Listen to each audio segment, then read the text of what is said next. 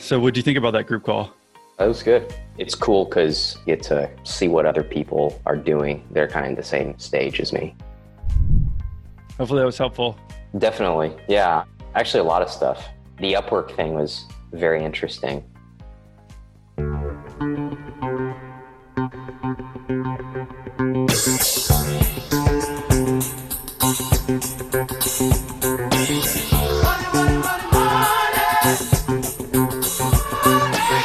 Because the business always has the income. It's really about finding it and then growing from there. Unless you let me change your name, I can't help you. I need to share the gifts with as many folks as I can because it could go away in a moment. One quick announcement before we get started. So there's no elephant in the room. Siobhan switched from her Bluetooth microphone after the 3-minute mark. We did our best to salvage her introduction, so if you can't stand the quality, then just skip forward a few minutes and it'll get a lot better. My name is Siobhan Moran, and I'm located in sunny Southern California. And effectively, I take all of the parts of something that isn't working for someone. It could be your business, could be flow of money, whatever. And we get really hung up in our head and we get hung up in what's next. And we don't really listen to kind of our higher senses, more our intuitive business self. We're not really taught how to stay in tune with that. We're taught how to make things hard. And I teach people how to really tap in and tune into that so that what occurs is really alignment to getting a result faster. How'd you come up with the name? Energetic Solutions or... Oh, yeah. Then we got the Epic Life Conference as well, right? We started doing our events a little bit more esoteric named, even though I came from the business world. And I was like, well, nobody understands what the heck that is. And what we started out with before Epic was I Am Success Now. And it was totally perfect, but the market changed. And I was like, well, what do we do? And so we actually asked our market, what do we do that gives you something that you don't really get anywhere else? And they're like, amazing results, the things that nobody else has had, been able to help me with, insights, things. And it was just like big, giant words. So I was like, well, that sounds like it's epic. And so that's how we came up with the Epic Life events. You started Energetic Solutions 17 years ago or so? Yeah, about that. It feels like yesterday, but yes. Let's just talk about that. You want to jump from when you graduated from Temple and how you got into all this? Sure. I mean, I can jump around a little bit. I was a computer programmer. That was my thing when I was a kid in grade school or high school, I should say. I was bored and they didn't have the idea of graduating people early. So they put me in this tester school, which was coding. And I took half a day and spent my time there and learned that early. And then I went off and I was like, oh my God, all these people who are doing coding, they look sick and dead. I can't do that. I decided to get into marketing. That's when I really got into corporate, moved to California and got into corporate and found this little company that was doing ergonomics right in the kind of in the beginning of the different parts of the laptop and stuff like that. And they were an entrepreneur and there were 12 of us. And I thought, this is the best thing ever. I can use everything I know and I get to test myself on all kinds of things that are just new and fun all the time. And so I kind of got hooked into the I love the entrepreneur thing. And it really fed me well, fed all of the parts of me of creating and designing and pushing forward. And I'd created something once we sold that from 12 employees. We sold that to about $150 million as we got it to there. And it got sold. And after it got big and corporate, I was like, and so I went off and found another entrepreneur. But when I found another entrepreneur is when I started my first kind of other gig, which was a thing called Pack Light. And it was for trial and travel size accessories. And at the time, nobody was really selling them. Sounds like a million years ago, doesn't it? At the time, nobody was selling them. And I went to all of the CEOs of the companies who were making them. And I said, listen, just give these to me for pennies on the dollar and I'll put them out there in the market and it'll be good for you. It'll be good for me. And they said, yes. And we started going nationwide. And then somebody took that idea and I was like, okay, good. Glad they did because I don't do that.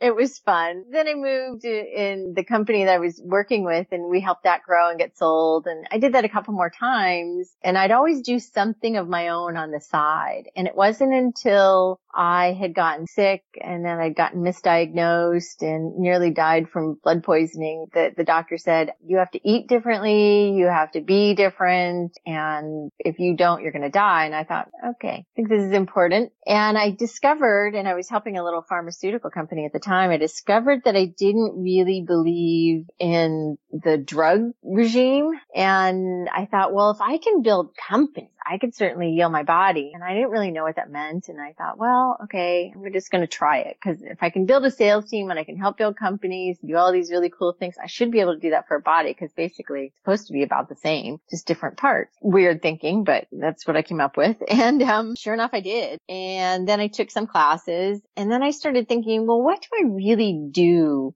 that, because people wanted to hire me and they wanted to know what I did and how I got results and how I could get them results. And well, what do I really do that describes the best of what I do? I'm a solution giver. I make solutions for people. I create solutions, whether they take them and use them or not. It's another story, but I'm very good at that. I'm very adept at that. I seem to have an intuitive sense of markets, and I definitely deal with an energetic piece. So I called it energetic solutions. I was driving down the 405 in Southern California, and one day I was just kind of riffing on different words and putting them all together, and it just kind of slammed together. I thought, that's exactly what I do. I provide energetic solutions for all kinds of people and businesses and circumstances and lives. That's how I came up with it. Could you tell us maybe about the last new client that you went to, what you did for them? Because you said you do a lot of different things, but maybe some examples might help us understand. Yeah, so I have all kinds, from tech companies to coaches to product companies. One that's coming to mind that I had a call with yesterday, and she used to be an executive in the wine and spirits industry. She was very good at it, and went off to become a mom and, raise some kids. And she's like, I got to do something. My head's exploding. I can't just not do anything and be a mom. And she had a challenge having enough breast milk, and she wanted to do it naturally. And I was like, well, let's create it. I know how to do this. This is easy for me. And she said, we can do that. I said, of course. And I'd helped a company do some big things in nutrition. So I was like, yeah, I have a whole bunch of technology. Let's try it. And so we experimented with a whole bunch of formulas, and I helped her start with the base formula. And then she just took it from there and created a company that is super niche, but it's a service for moms and parents who have kids that they don't want to use formula, and they want to use something that is as close to breast milk as possible. And so we created a whole system for her and a network of folks and connections, taught her how to find the audience and do everything from the inner mind game, because she was a push marketer. There's a distinction between push and pull marketing. So she was a push marketer because the brands she was working for were established. And, when you're a startup, you need to be a pull marketer, meaning finding a way to get somebody to come to you. We've been teaching her to do that, and people are just automatically finding her without her doing a ton of marketing. So that's pretty cool. And then we have another person who is an attorney, and we renamed her the Enlightened Attorney because she's a defense attorney for people who have done kind of naughty things in the world or not, and they need a good defense. And she helps them really see how they've created the circumstance and how to uncreate it while she's working with them to defend them, which is kind of cool. And then she has a yoga practice, and she does fire eating on the side. She's got a couple of things going on to keep herself free and fun and flowing. So those are a couple of recent ones. Yeah. What did you do for her, the attorney?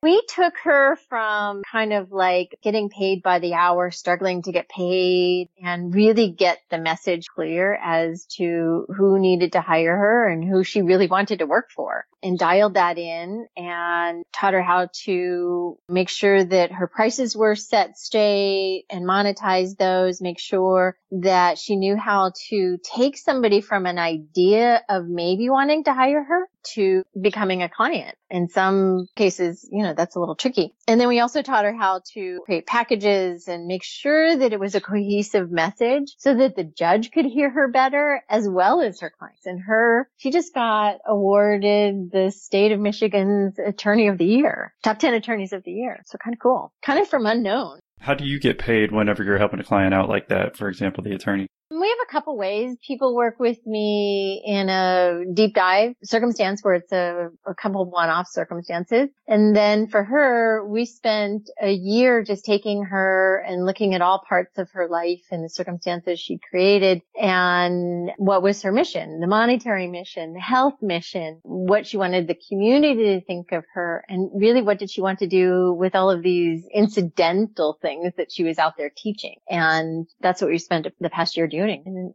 in a year, we got her all those things. That's pretty cool. We tripled her income. How do you get paid? Is it like you get percentage of revenues or what?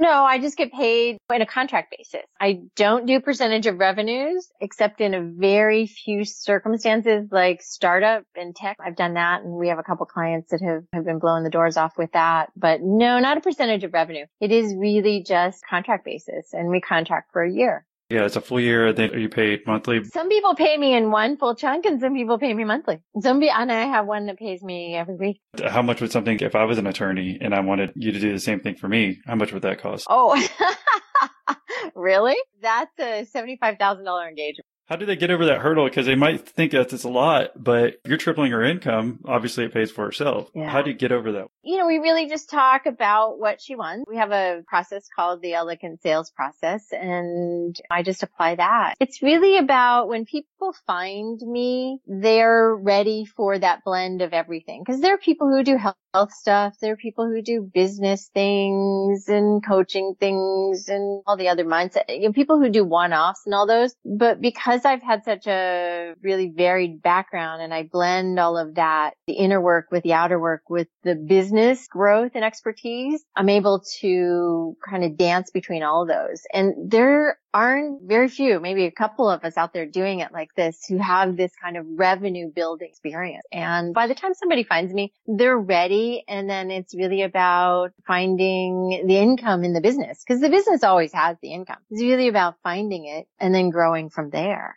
Could you give us an example of a product-based company that you did something like this? Because I think this is really interesting if we could jump into details. Say if I'm trying to produce a new product and maybe I can pull something from your stories of how it could help me. Kind of like that I was talking about with that women's company is called Baby Life Shake. That's a product-based company. That's a physical product. That's a perishable physical product. Even more interesting, right? And then there's, let's see, do we have a widget? Yeah. There's a company that they were making, I have so many things that are coming into my mind to tell you about, but they were making something that was going on, getting attached to a shelf. It's really about taking the idea of the owner and making sure that the mission and the marketing and the messaging are really in alignment with their energy. And what does that mean? How do you put that pedal and metal together? It's like I have one company right now who is kind of like a multi-level, and they have products in the multi-level. And the name of their company, I won't say this, the name of their company is confusing. And it's taken me, they were so married to their idea of their name. They loved their name so much. And finally, it's taken me about 4 months to get them to understand that nobody can find them. And the reason their revenues aren't growing to the exponential possibilities that we implement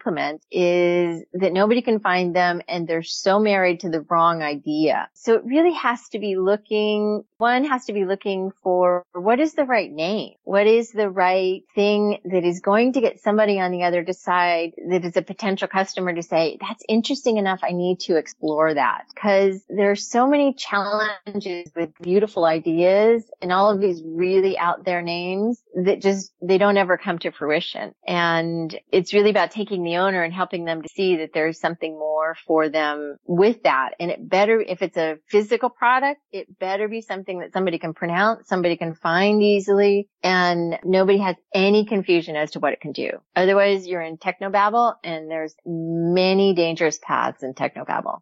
What's technobabble? Technobabble is trying to describe a pharmaceutical product to an end user rather than saying, this will help your liver function better. This glasses will help you see to 100 times better than you do right now. You know what I mean? So technobabble would be, it's the X power of the nth degree. And you know what I mean? You get into all of the super technology stuff. And at the end of the day, the customer never buys technobabble.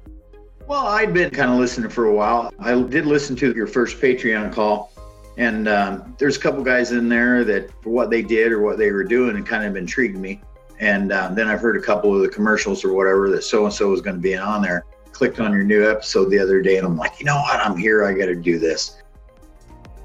I just joined Patreon to support you guys. So if that's something that helps you guys out, keep doing what you're doing, then cool, you know? Yeah, I appreciate it. With the Patreon membership, you get this one-on-one call. Plus, we're doing 2 group calls a month now with past guests. Plus, there's an exclusive Patreon feed where you get special episodes if you're a Patreon member. Oh, man, nice. I'll have to listen to that too. Awesome.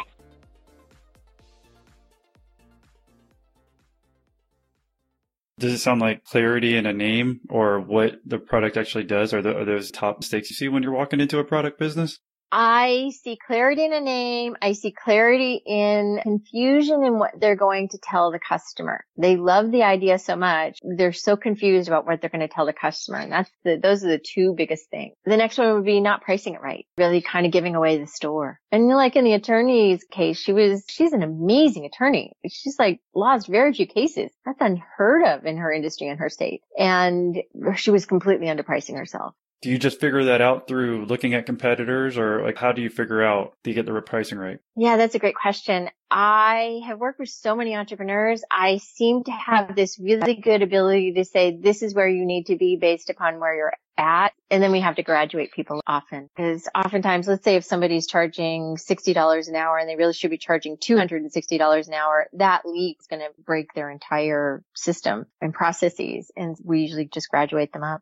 With pricing, do you basically always see it that it needs to go up, or does it ever need to go down? Yeah, sometimes it needs to go down, but that's usually about 10% of the time.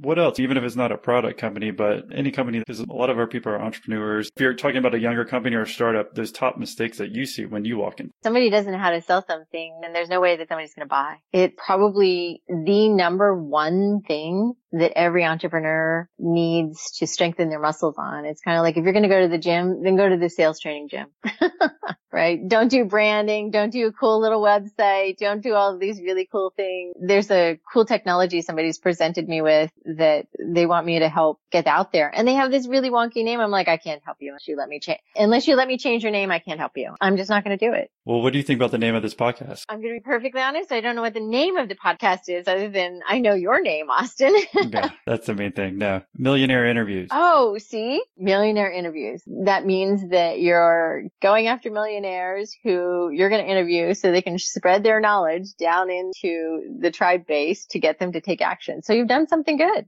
I try to bring some clarity to it. Hopefully I'm following the steps that you would want me to. The number one thing is, I guess, when I'm launching is trying to find my target audience. But I've had some pushback on the name. Some people think it's wrong to be called a millionaire. And I don't know when it became such a bad term to some people, but I actually did the calculations. It's only like 1% are offended by being called a millionaire. I figured at least any reaction is better than no reaction. Is that true? You know, if you follow branding, rules, it's like you don't want everybody. You want the people who are going to respond and be appropriate. So yeah, if you don't want the whole world, that's not going to work for you anyway. What's been the hardest thing that you've had to go through in your life as far as dealing with this? It can be personal or business. I would just say the death of my first husband, that really set me on the path, and then my own near death. And that really has kept me true to life is a gift. And I need to share the gifts with as many folks as I can because it could go away in a moment. You're talking about the death of your husband. What happened? He died in a motorcycle accident. He was on a trajectory for big positions in the airline industry. And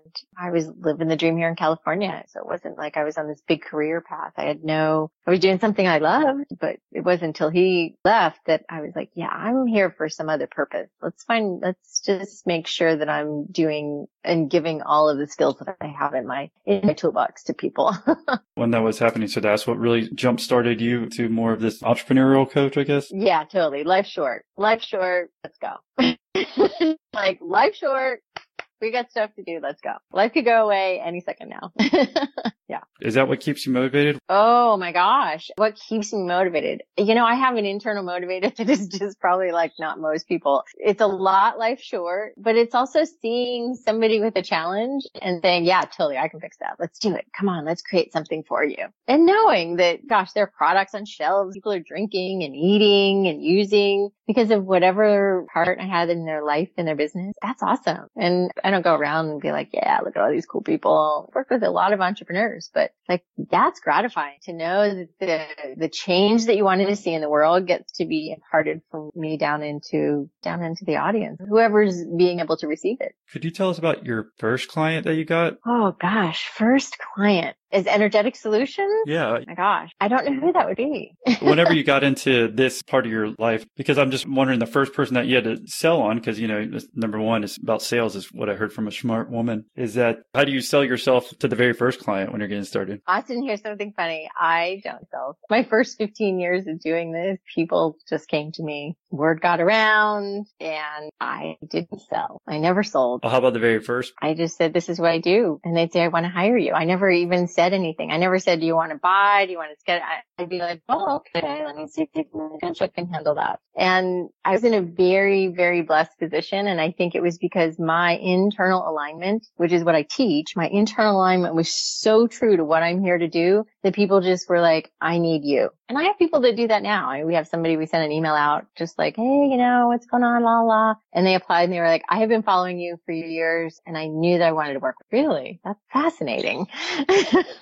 How do I find my internal? How do you find your internal alignment? Well, how did you know to connect with me? It's just like, what got you to this place of saying yes to the podcast? Well, for me, personally, what I was doing before, I was in commercial real estate finance. So I was making a lot of rich white guys more rich, is what I tell people. Yes, over the last year, I've lost my desire to do that as much because it's kind of repetitive and wanted to do something where I could actually maybe help people a bit more and change things up a little bit. I was thinking that talking to smart entrepreneurs and recording the conversation and going to market and share it with younger people, that hopefully then that would help. That's my plan right here, right now. Mm-hmm. So you're in a learning phase and that's cool. And you're going to search and things are going to start showing up. It's kind of like the book that lands at your feet and it's like, oh, I needed to read that. That's a good one. And it's really about getting out of the drama of the head and really learning how energy works. Because entrepreneurs and millennials and younger entrepreneurs or even new entrepreneurs who are young in the entrepreneur game, it's really about the energy. And we're in a Wi-Fi world, right? Which is energy.